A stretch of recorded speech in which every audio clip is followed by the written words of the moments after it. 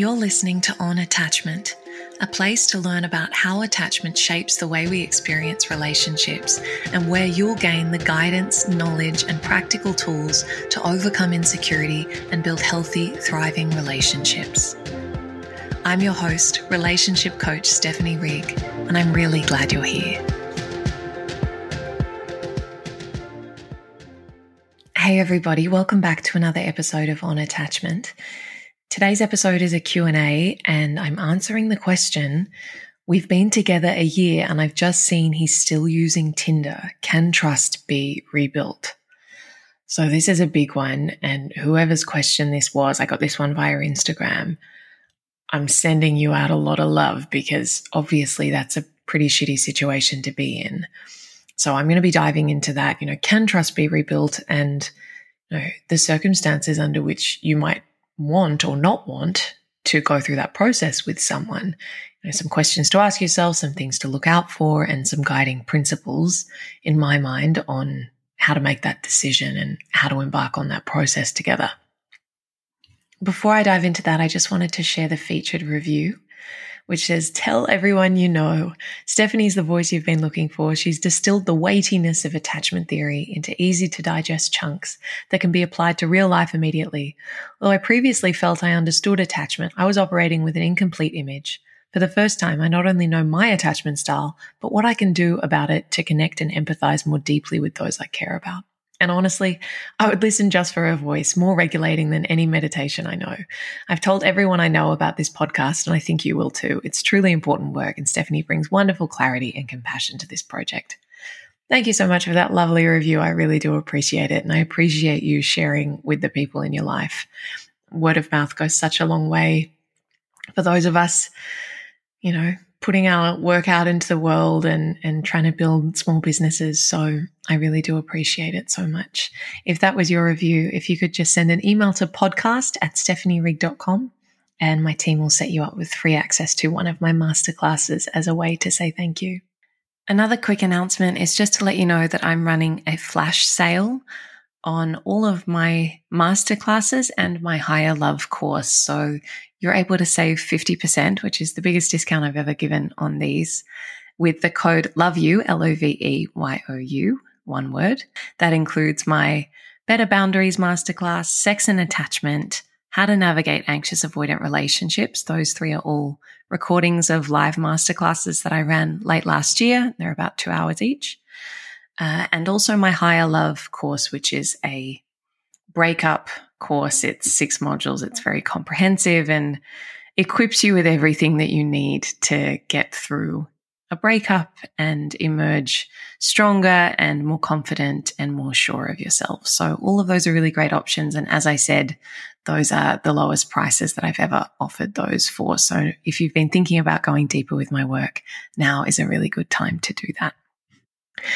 Okay, so let's dive into this question of, can trust be rebuilt after an infidelity, after a betrayal, in this case, having been together for a year and finding out that your partner is still on Tinder? So I think there are a couple of threshold issues here. Obviously, the first one is not can trust be rebuilt, but do I want to rebuild trust?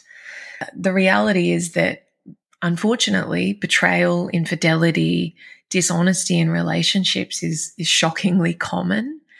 And unfortunately, it's something that many of us will have to deal with if we haven't already through the course of our lives and relationships. I think what that means is that in reality, a lot of people do stay together and work through breaches of trust, betrayal, infidelity, and it can be done. I very much believe that it can be done. But I think we also have to be really clear about what that rebuilding process takes, because it takes a lot. And in your case, you've been together for a year, and if your partner has been on Tinder that whole time that you've been together, query whether that is a breach of trust that you want to be working through. And, I say that with curiosity for you and not knowing any more about the situation than what was included in the question. some of the things I'd be looking for personally are, what's the context for this? What's the explanation? Did you discover that by sort of seeing the app on their phone?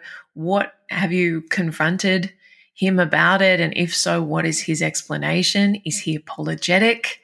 Has he shed any light on why he decided to do that and what that's actually led to, whether he's been meeting up with people, whether he's been sleeping with people? All of these things, I think we need to understand the gravity of the situation. I think one of the most important things to be considering when thinking about going through that repair process after infidelity is how much responsibility is this person taking? And if their response is to explain, to justify, to defend, to minimize, to downplay the severity of that, to come up with reasons why it's not that bad, that would be a red flag for me. That would be something that would signal to me they're not really taking this seriously. They're not going to be willing to put in the work that it's going to take to rebuild trust here. And the work that it will take will be big. The reality is that the person who has done that, who has breached trust, has to go over and above to repair. They have to own their mistake. They have to own the consequences of their poor decision and the pain that they've caused. So they have to be willing to maybe sacrifice some freedoms and some privacy, and they have to bear the consequences of you not trusting them for a while, because that is the natural consequence of their behavior.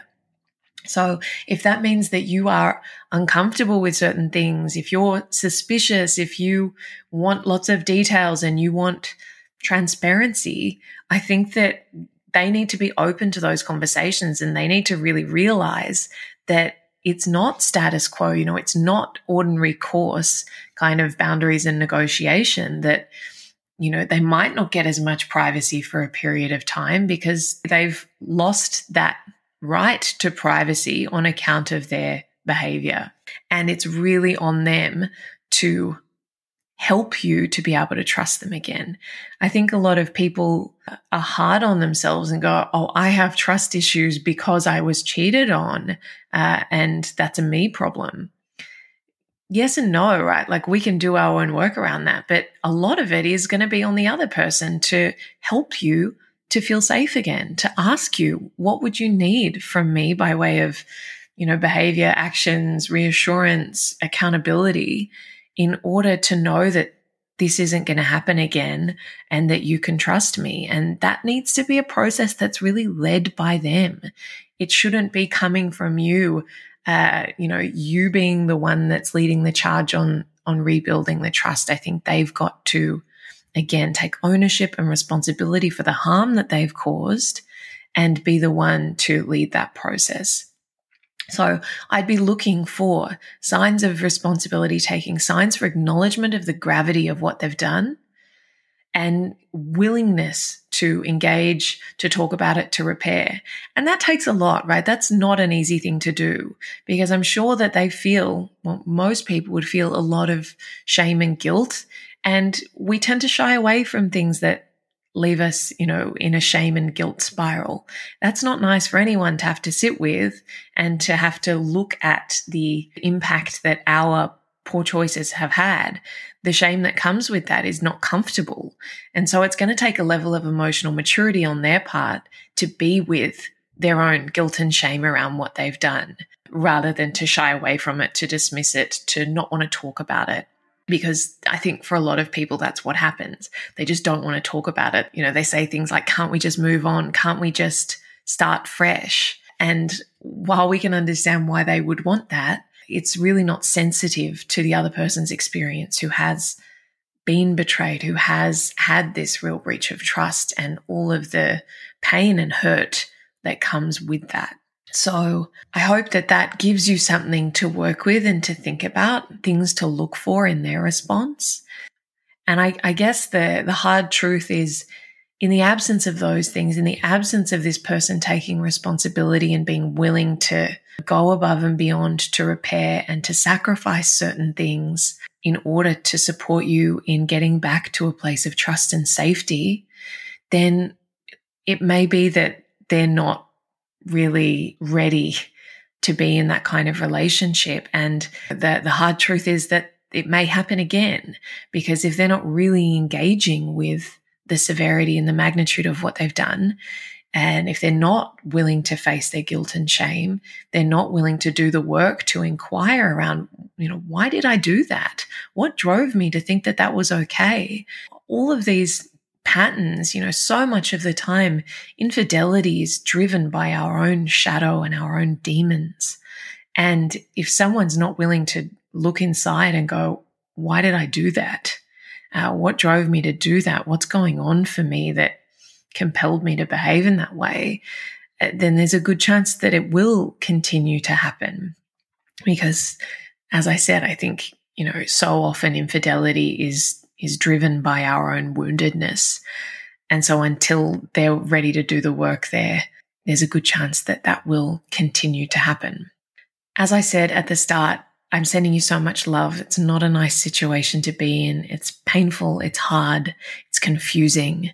But I hope that this has given you something to sit with and some support. And I think the most important thing for you is to honor yourself here, honor what you need, and try not to agree to something less than what you truly need to rebuild trust just for the sake of holding on to the relationship, because that's ultimately going to work against you in the long run, and is going to cause you more hurt and pain in the long term. So try and stand your ground, try and honor yourself, get really clear around what you would need. And then if this person's not able to meet you there, then maybe it's not a relationship worth persisting in and pursuing. I hope that this has been helpful for you, the question asker, and for anyone else listening who has wondered about rebuilding trust or has faced a similar situation of infidelity. If it has been helpful, I'd be so grateful if you could leave a rating, a review. As always, it's much appreciated. Otherwise, I will see you again next week. Thanks so much, guys. Thanks for joining me for this episode of On Attachment.